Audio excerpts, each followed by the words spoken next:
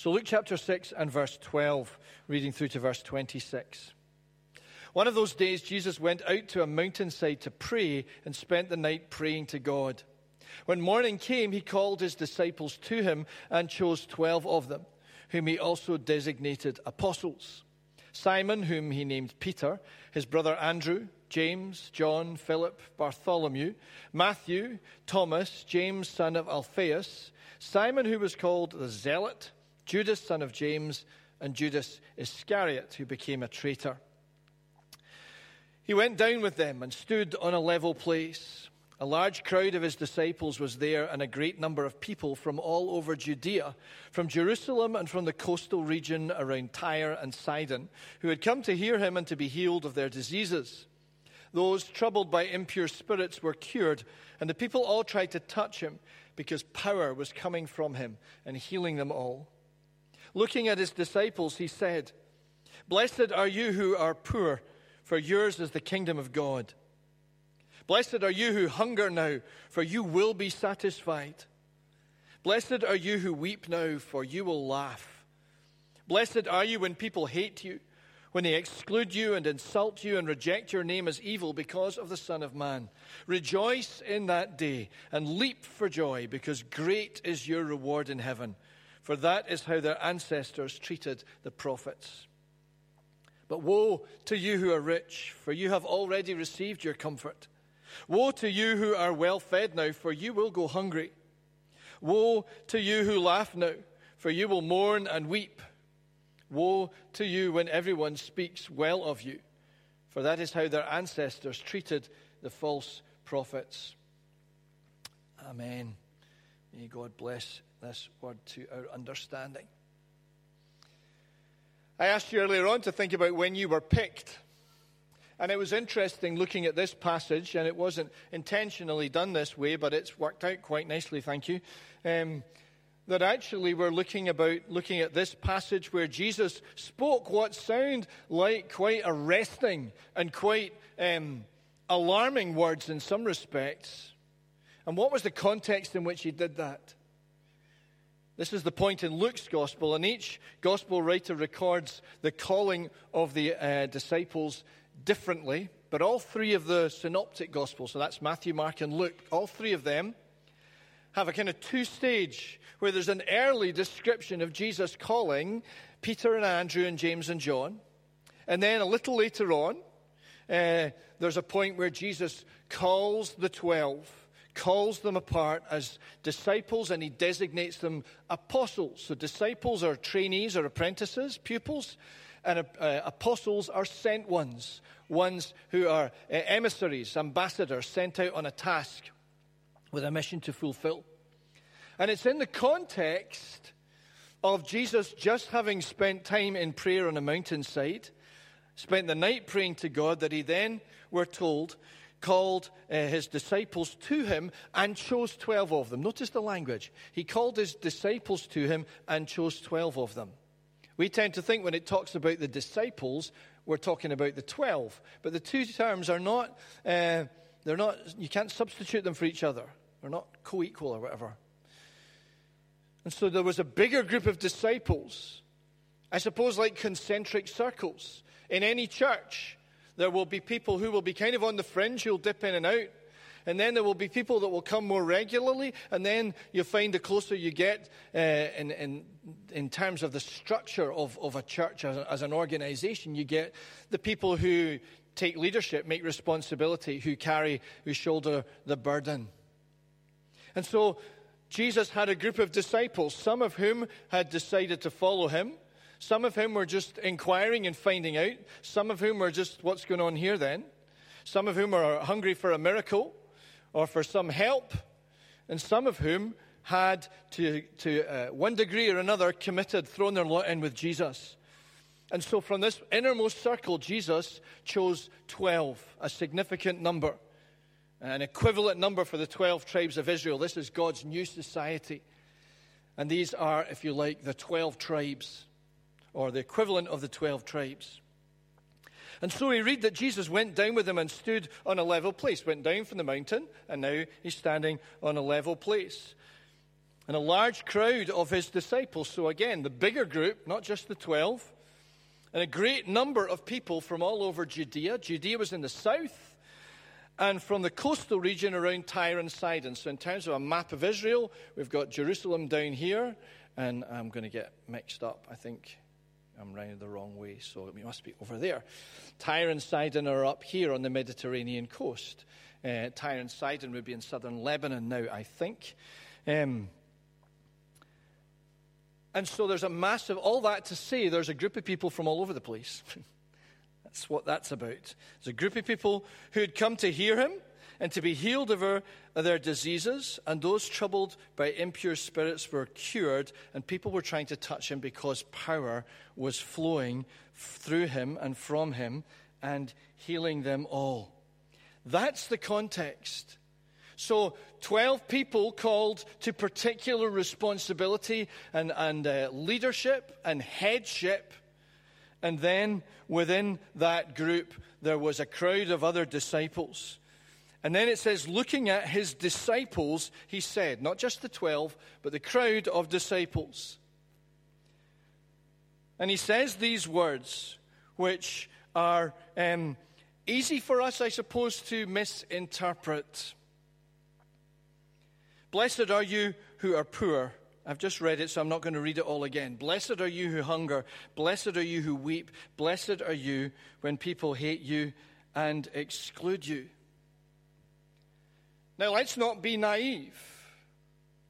Jesus is not blessing poverty and saying that poverty in and of itself as a material circumstance is a good thing.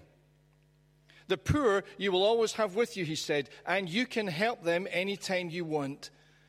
And so Jesus recognized that the poor, materially so, were people who were in need of help, support, compassion, generosity.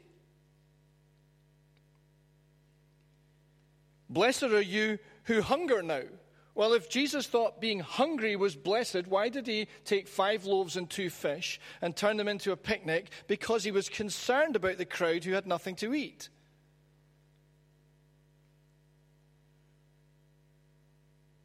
Why, if Jesus thought weeping was blessed, did he say to Mary, as she stood outside the empty tomb weeping, "Woman, why are you weeping?" and did all he could, or in just with one word indeed, he said, "Mary," and dried her tears. Indeed, when Jesus stood at Lazarus' tomb, we're told unusually that Jesus wept, and we're not given that to believe that Jesus was standing there at Lazarus' tomb weeping because that was a blessed thing. Blessed are you when people hate you, exclude you, and insult you. And yes, there's a blessedness about the crucifixion because we benefit from it. But at no point are we naive enough to imagine that when Jesus was being beaten up, spat at, mocked, and finally crucified in shame and exposure outside the city walls of Jerusalem, that was in and of itself a blessed thing. Of course, it was a means of blessing and salvation and redemption. And so Jesus is at odds with himself if he's simply saying these are all good things of themselves. So what is he saying? Hold that thought, because let's look at the woes. And actually, we tend to think of the Greek word is Y. It's a kind of Omicron, Upsilon, Alpha. Yeah, forget that one. What the iota? It's a kind of onomatopoeic word that goes Y. Okay? It's not our why, it's a why. And probably why is related to woe. It's probably related to the German weh, which means pain. But what's significant here, I'll stop the etymology stuff.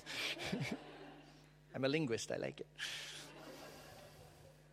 Is that this word why was not a word of judgment. It was not a word of threat. It was a word of regret, of shame, of sadness, of tragedy. It meant, oh wow, what a tragedy. You guys are so missing out. It's that kind of woe. It's not there's a judgment coming. It's much more a sense of, you guys are not going to have the fullness that you could have because there are things blocking you from the fullness you could have. So, woe to you. Tragedy for you if you are rich. Tragedy for you if you're well-fed now. Tragedy for you if you laugh now. Tragedy for you if people speak well of you. Because you're going to miss out. You're going to miss out. You're going to miss out on the fullness and the riches of what God has for you. So let, in just a little bit of time, us think about each of these. Poverty in and of itself, then, is unwelcome. That's a reality. I defy you to ask anybody who's poor, and we who are rich, well-fed and comfortable should not dare to, but we can sentimentalize and romanticize poverty as though it was this kind of, romantic thing, which it absolutely and utterly is not. It sticks in my throat even to say that, but there's an attitude sometimes. There's a phrase, and sorry if you don't like this phrase, but there's a phrase, poverty porn, where we can use and abuse the poor and dip in and out of their need for our own sense of identification or compassion. But poverty in and of itself will force us, potentially, it may force us in one of a number of directions. The poor, if they are materially poor, may well just fall back on their own wits and resources to survive. That's just human nature. So they will do what it takes for my survival and my survival alone. And sometimes poverty leads people into a place of bitterness and self-pity because of their lot. Why me? Why me? And it's totally understandable. Why did I have to be born into circumstances which, in the kind of chaotic cycle of my background, because perhaps of addiction or unemployment or disability or a whole host of issues, I just don't have enough? Why me? And for some people, poverty may push people in the direction of becoming scheming and devious and ruthless to get what they want. I don't care about you. I'm going to take what I can get.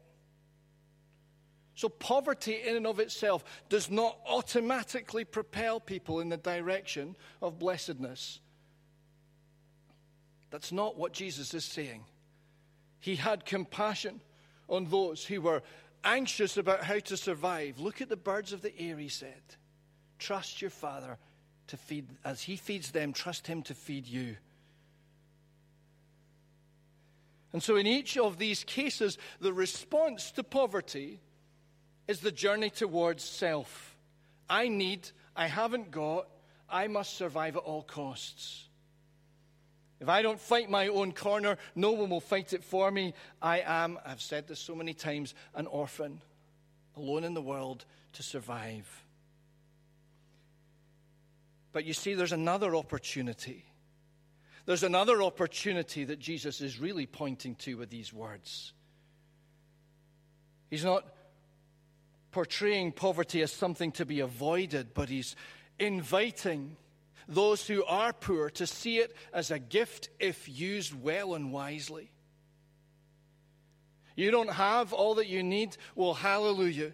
You understand, probably better than those who are provided for, what it means to dare to trust beyond yourself and in the God who made you and who cares for you.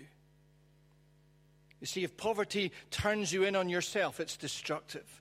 But if poverty can lead you to say, well, I can't fix this, but I'm going to dare to believe in a God who can. I'm going to dare to believe that actually there's a God who cares about me and who knows my name. Poverty can be an invitation to discover the reality and the grace and the generosity and the provision of God. I have had in my life some of the most powerful experiences and expressions of God's grace and generosity when I have been materially poor. When Ruth and I didn't know how we were going to pay our electricity bill. Very early on when I was a student, and I was student full-time, Ruth was working full-time to support both of us, and money was very tight. And there have been times and seasons where money has been really tight, and actually it forces you back onto God, because otherwise you will just rely on yourself. And poverty is a qualification to enter into a life of generosity towards other people.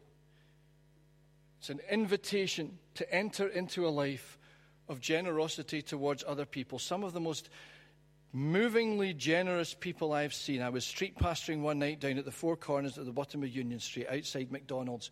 There was a homeless guy there, and a woman came with a big shopping bag full of baguettes and cans of Iron Brew, and she said, there you are, son. And she gave this guy a couple of baguettes and a can of Iron Brew, or did she get him a cup of tea? I can't remember. And she happened to say in conversation, she said, I was homeless once myself. I know exactly what it's like. And it looked to me that she probably wasn't too many notches above the place where she had been, but out of her understanding, there was a heart of generosity and compassion. Blessed are you who are poor. It's why Matthew talks about being poor in spirit. It's really just about recognizing your poverty and your need. Because the other side of recognizing your poverty and your need is being blindly self-sufficient. Woe to you. How tragic for those of you who are rich, because you don't know what you're missing. You don't know what you're missing. You don't know what you're missing in trusting that there is a God who is willing to love you and provide for you. You don't know what you're missing in coming to know the grace and the riches of God who knows your name, but your ears are stopped because you're focused on doing it for yourself and by yourself. You have no sense of the humility or the need that casts you at the foot of the cross, because I did it my way. Blessed are you who hunger now. Not because Jesus wanted people to be hungry, but because he wanted people to look beyond the mere hand-to-mouth survival from day to day. Truly, I tell you, said Jesus in John 6, you're looking for me, not because you saw the signs, but because you ate the loaves and had your fill. Don't work for food that spoils, but for food that endures to eternal life. He was calling them to a different kind of hunger, to get beyond the day-to-day just having enough food to eat. And he said, and your Father knows that you need it, and he'll provide for you if you trust him. But he was calling them to another hunger, the longing for something more. Those who respond to that nagging sense that there's more to life than just having a square meal or 3 of them each day. We feed people in the cafe here through the week, and for some it meets their needs and they go on, but for others it brings us into relationship. One of the highlights of my week is a group of Bible study, guys' Bible study group that I have in here on a Thursday. And we eat together, and that's great. We spend an hour just eating and rubbing each other mercilessly and finding out what's been going on and all the rest of it.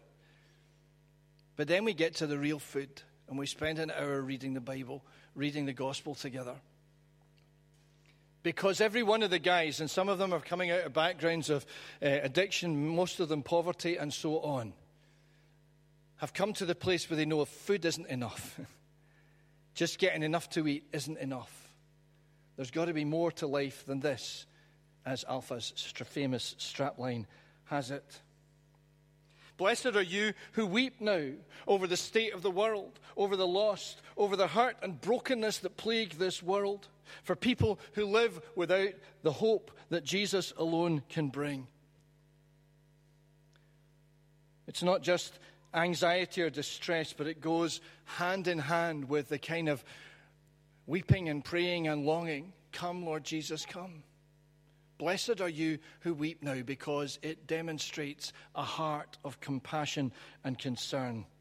There are no political systems or social structures which will deal with the problem of the human heart or break the power of our addiction to sin. It's only knowing Jesus and having a heart transformation that will begin to bring us to the place where we can know the blessedness that Jesus is talking about. Blessed are you who are hated and excluded because of the Son of Man, it says critically here. Blessed are you when your life is so committed to living for that which is beyond visible sight or understanding, that other people laugh and scoff and mock and exclude you as a fundy or a weirdo or a religious nutcase or whatever. Blessed are you because you've seen beyond what we think is all there is to see.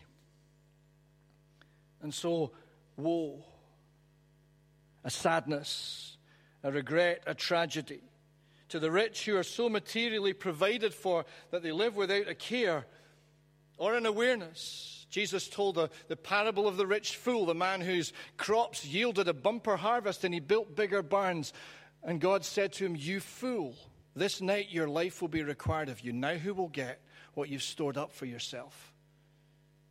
And the warning in all of that was not to be rich towards yourself, but to be rich towards God.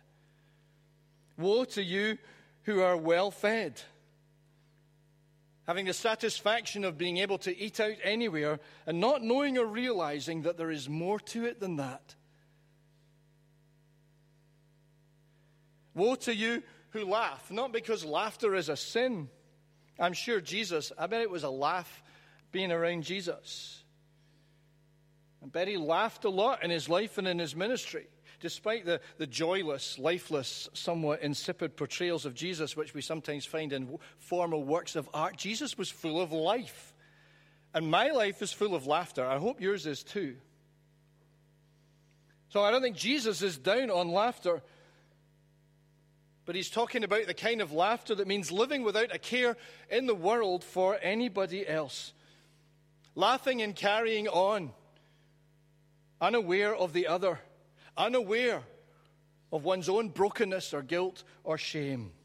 The kind of folly that doesn't take seriously, that just goes from high to high to high.